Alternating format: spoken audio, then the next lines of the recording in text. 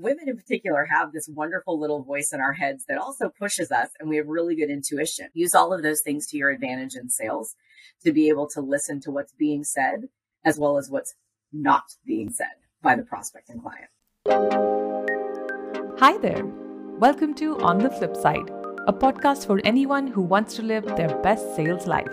We're going to be talking to buyers, sales managers, SDRs, and A's about things like what does it take to be a great sales manager? Or how can you go home happy month after month? So let's dive right in. Hi there. You're listening to On the Flip Side with Wingman. I'm Kushal, and today's show is dedicated to all things women power. I'm so excited to learn more from our guest for today's show, Dr. Cindy McGovern. Dr. Cindy is the CEO of Orange Leaf Consulting, which specializes in helping companies grow their business through assessment, planning, training, execution, and measurement. She's also a passionate public speaker and loves to present new ideas in sales strategy, personal development, and leadership.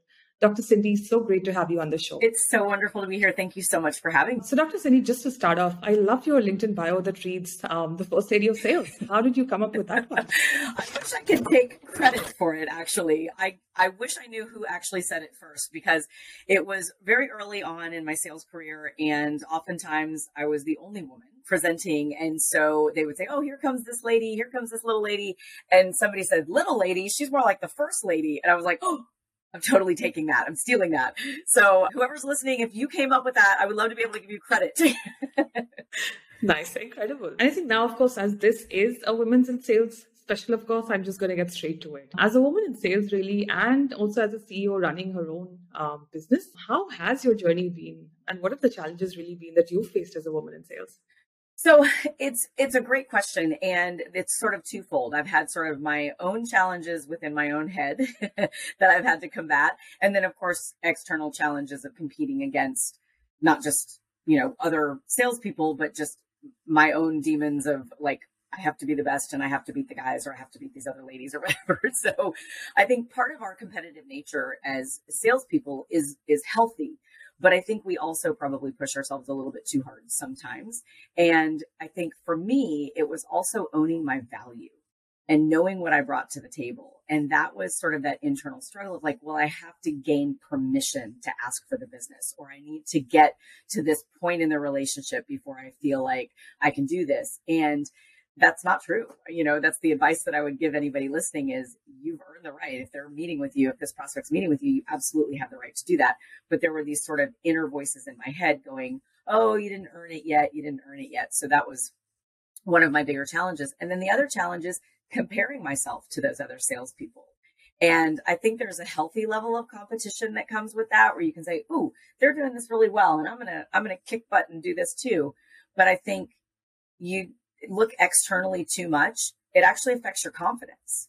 And so it's sort of that journey of saying, okay, this is a healthy amount of competition. This is a good way to look at it. I'm learning from that. I think that's a motivator for me to be like, I can hit that number, but also being really careful that you're not judging yourself. I love those insights really about, the inner voices. I think not enough of us really talk about it enough, right? Forget about external forces, but really the own voices inside our own heads are sometimes the ones that are really especially if you're a woman, right? And those are really the most toughest to even drown out. So I think it's really key to sort of address those pieces.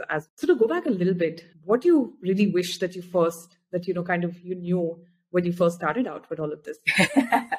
So my journey was kind of interesting into sales because I never wanted to be in sales. And now I'm known as a first lady of sales. Go figure that one out, right? Like it's kind of a crazy thing. But when I got pushed into sales, it was because I thought it was this icky thing. I thought it was the pushy type of sales, the transactional type of sales versus really relationship selling, which is true sales. It's very consultative and it's helping other people get what they want. So at the beginning, I wish somebody had told me that was just a very small portion of sales is that pushy side, that sales truly is understanding needs, delivering on those needs if you can.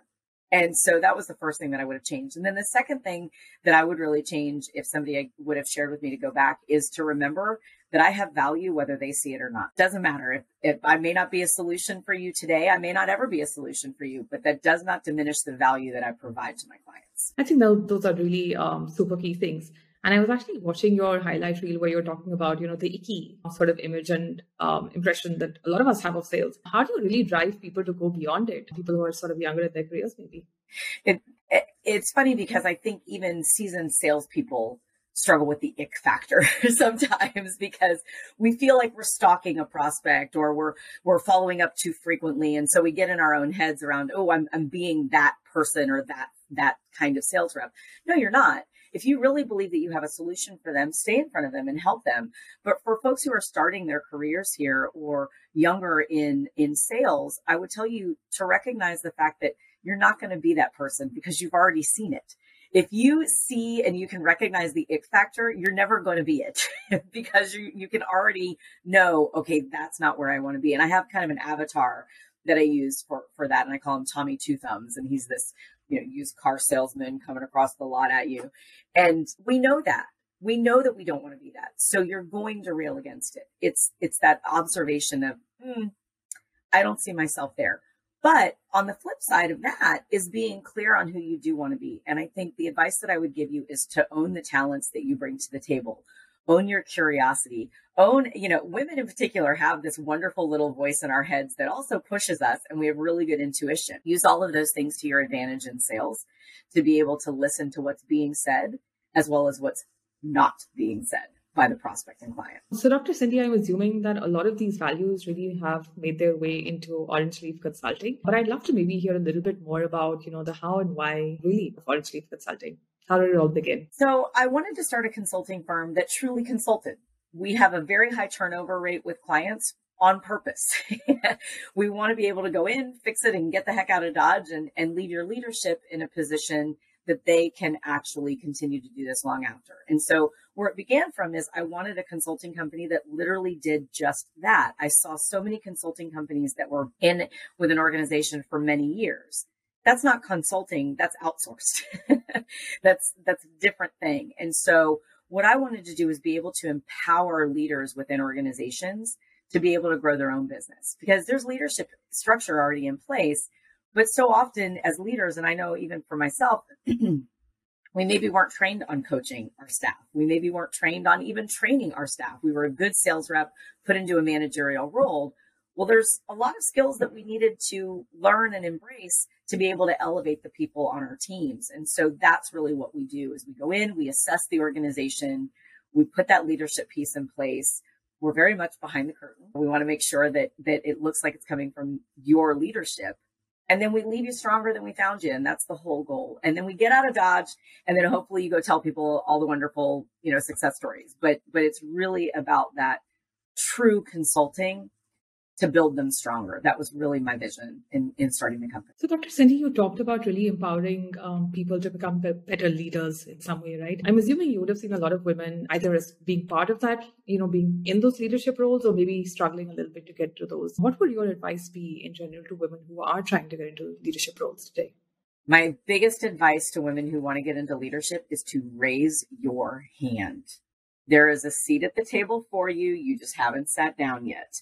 And this is one of the things that in a lot of the women that I coach, a lot of women in transition who are moving into leadership roles or even entrepreneurs or women that want to get into sales management or leadership, they struggle with raising their hand. It's like you're waiting for somebody to see your talent. No. Tell them your talent. Sell yourself. It's your personal brand. You're building your personal brand here and you want to build that profile as a leader. And so if it's something that you want and that's part of your aspirations in your career, look for the opportunities to self-promote, which is hard. Even for salespeople, it's hard. You have to find those opportunities to say, I know how to do that. I can help with this. Let me show you my skill set. And make sure that you are constantly offering that value that you have. And then the other thing I would say too is recognize the path that you have within the organization that you're in. And if there is not an upward mobility path, maybe that's a closed door and you need to find another path elsewhere. And I think women wait too long a lot of times where we think, oh, well, they'll finally see it. They'll recognize it later. No, believe. Doesn't happen. Yeah, it doesn't happen. And believe what they're telling you and showing you. If they're promising, oh, it'll happen eventually, but it still isn't happening in 2, 3, 4 years, believe them because it's not, believe their actions. And so making sure that you're seeking out those opportunities to find the right path for you and not being afraid to step out of that. And I think, we call it a comfort zone, but I actually don't think it's necessarily comfortable sometimes. Sometimes the comfort zone is just familiar and it's actually really uncomfortable and we're unhappy.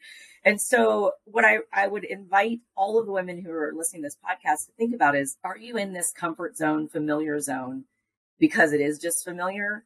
Is it really fulfilling you? And if it's not, recognize why it's not.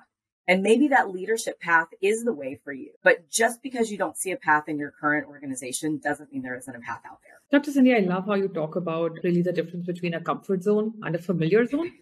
I think that is maybe what, a lot of us, not just women, but a lot of us probably fall into that trap and think, that's a good place to be when it really in the long term isn't. So statistics and our own experience obviously tells us that a lot of women tend to opt out at some point or the other of, leadership roles, whether that's in sales. And this was in fact a thread that I was having with Shruti, our founder, yesterday or a couple of days ago, where we were talking about how so many women actually just opt out at some point. Why do you think this really happens? And is there a way for corporates really to make it easier for women, or at least give them an equal playing field in that sense? So, wow, that's a loaded question. So that's a big one.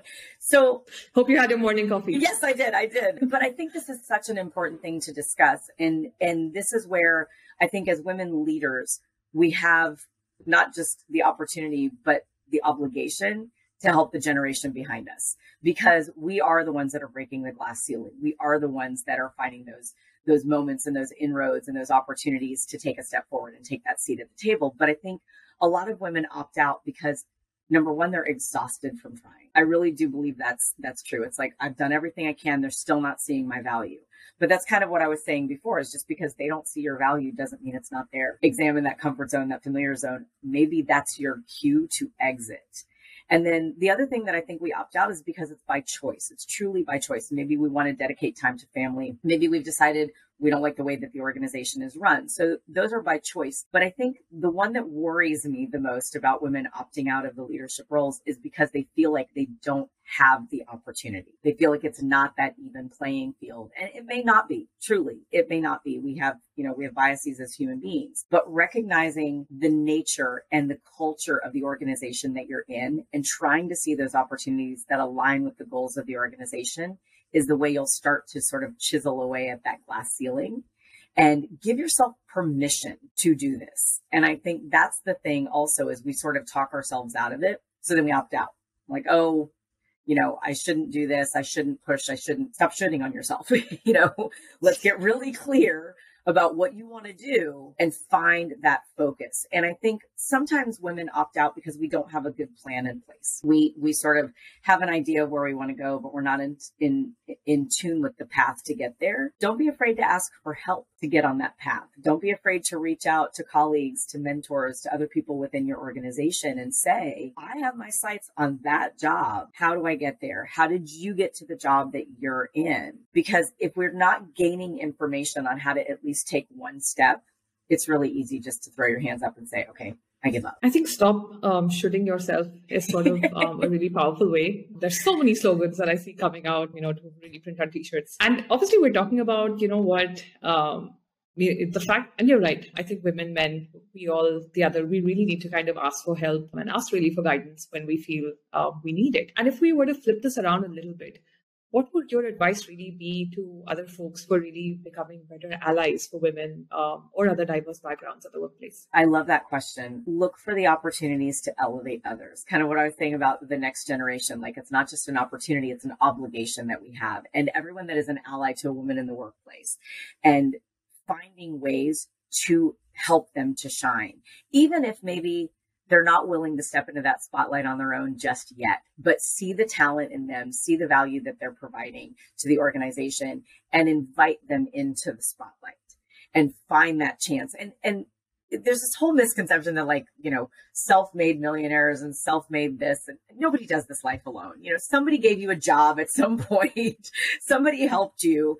So for the allies out there, recognize the barriers to entry for the women within your organization. Look at, or even in your industry, maybe it's not even within your company, but it's within your industry, and find ways to weave them into the fabric of the conversation. And that strengthens everybody. I mean, obviously, we're all much stronger for having a diverse, group at the table. But I think it also makes you look really good as an ally because you're seeking out resources to bring new life into the conversation. So there's a benefit to you as well. So we're obviously talking about, weaving sort of newer voices, like you said, into the conversation. What would your advice really be for companies and for corporates who are maybe cognizant of the differences and maybe want to do better? Wow. So that's a lot of companies that we work with actually are, looking for creating a more diverse work community, but also making sure that they're elevating each other's talents and strengths and creating space for unique talents even as well. And so my advice would be take an inventory of your team now, look around the room. And the easiest thing is just look around the room. And if everybody's your same age, everybody's got your same background, you have a problem. But the next piece is look at where the gaps are in talent, because every team needs different skill sets. I mean, you can easily look at, you need operational, you need process, you need sales, you need technology. Okay, those are the easy ones. But look at the creativity that is needed to be able to propel the organization forward and start asking, where can we find that? Where can we find a different voice that's going to be able to bring that level of talent and that different set of eyes? And I'm a big fan of having an outside set of eyes on everything anyways. But one of the things that you could do is talk about this with a friend in another industry. Have them assess your organization. Say, here's my leadership team. What do you see that we need? And just have those conversations. That's a lot of what we do with organizations too. But really just self-analyzing by taking that inventory. It's funny because sales managers that we'll work with, they'll always say, I'm down a sales rep. I got to hire a sales rep. And I always say, pause. Why do you need a sales rep? Is that really what you need? Let's look at the skill set that's missing. Do you need a prospecting rep? Do you need a hunter-gatherer? Do you need somebody that's stronger in technology? Do you need somebody that's more of a marketing type of a sales rep? Before you go filling a slot just to fill a slot, look at what actually is needed for the next phase of growth and then make those decisions. I think it's no different for an organization looking to bring in a diverse skill set. Dr. Cindy, one of my last few questions for you is really going to be about, what do you think it really takes for a woman or really anyone to succeed in sales? Wow. Big question. I think the first thing that I would say is you got to actually have a really good plan. And it sounds so simple, but we as salespeople are really good at winging stuff. and we've gotten used to it. And especially if you've been in sales for any period of time and you're selling within a vertical, it is sort of a repetitive thing. They all have similar challenges. They all have, and I don't know about you guys, but there have been days when I've had a conversation, I'm like, did I already say that? You have 4 sales calls back to back. I'm like, did I already explain that? So we have to be really careful about that. But it is having that solid plan of where you want to go and giving yourself permission to create space to plan and get clear on if this, then that, if this, then that, and know where you want that path to go. And more importantly, also knowing what the markers are along the way that show you that you're leading towards your goals or not. And if you're not, tweak that plan. But that's one of the most important things. And so much of what we do with organizations and even individual salespeople that we coach is recrafting their plan because it was a little loose to begin with. Maybe didn't have some SMART goals in there, but also they started to wing it because they thought they knew what was going to happen next. So in the most simplest answer I can say is solid plan. That's in fact part of what we already have on our t-shirt. One of our slogans for our company is don't wing it, wingman it. Nice. I love it. Great. I think this conversation has really been, filled with so many insights and such amazing ideas really for people to kind of learn from, which kind of brings me towards maybe the last question for today, which is really around what is the number one impact that you would like to drive on the world? My number one impact is to give people permission to go after what they want. That's literally, I think sales is a life skill, not a business skill. I think it should have been taught in high school because it's about going after what you want and helping other people in the process. And so if there's one big impact, it's to give yourself permission. You deserve it. Go get what you want. Thank you so much, Dr. Cindy. It's been really amazing having you on the flip side with me. Appreciate your time today. Thank you so much. It's been a pleasure.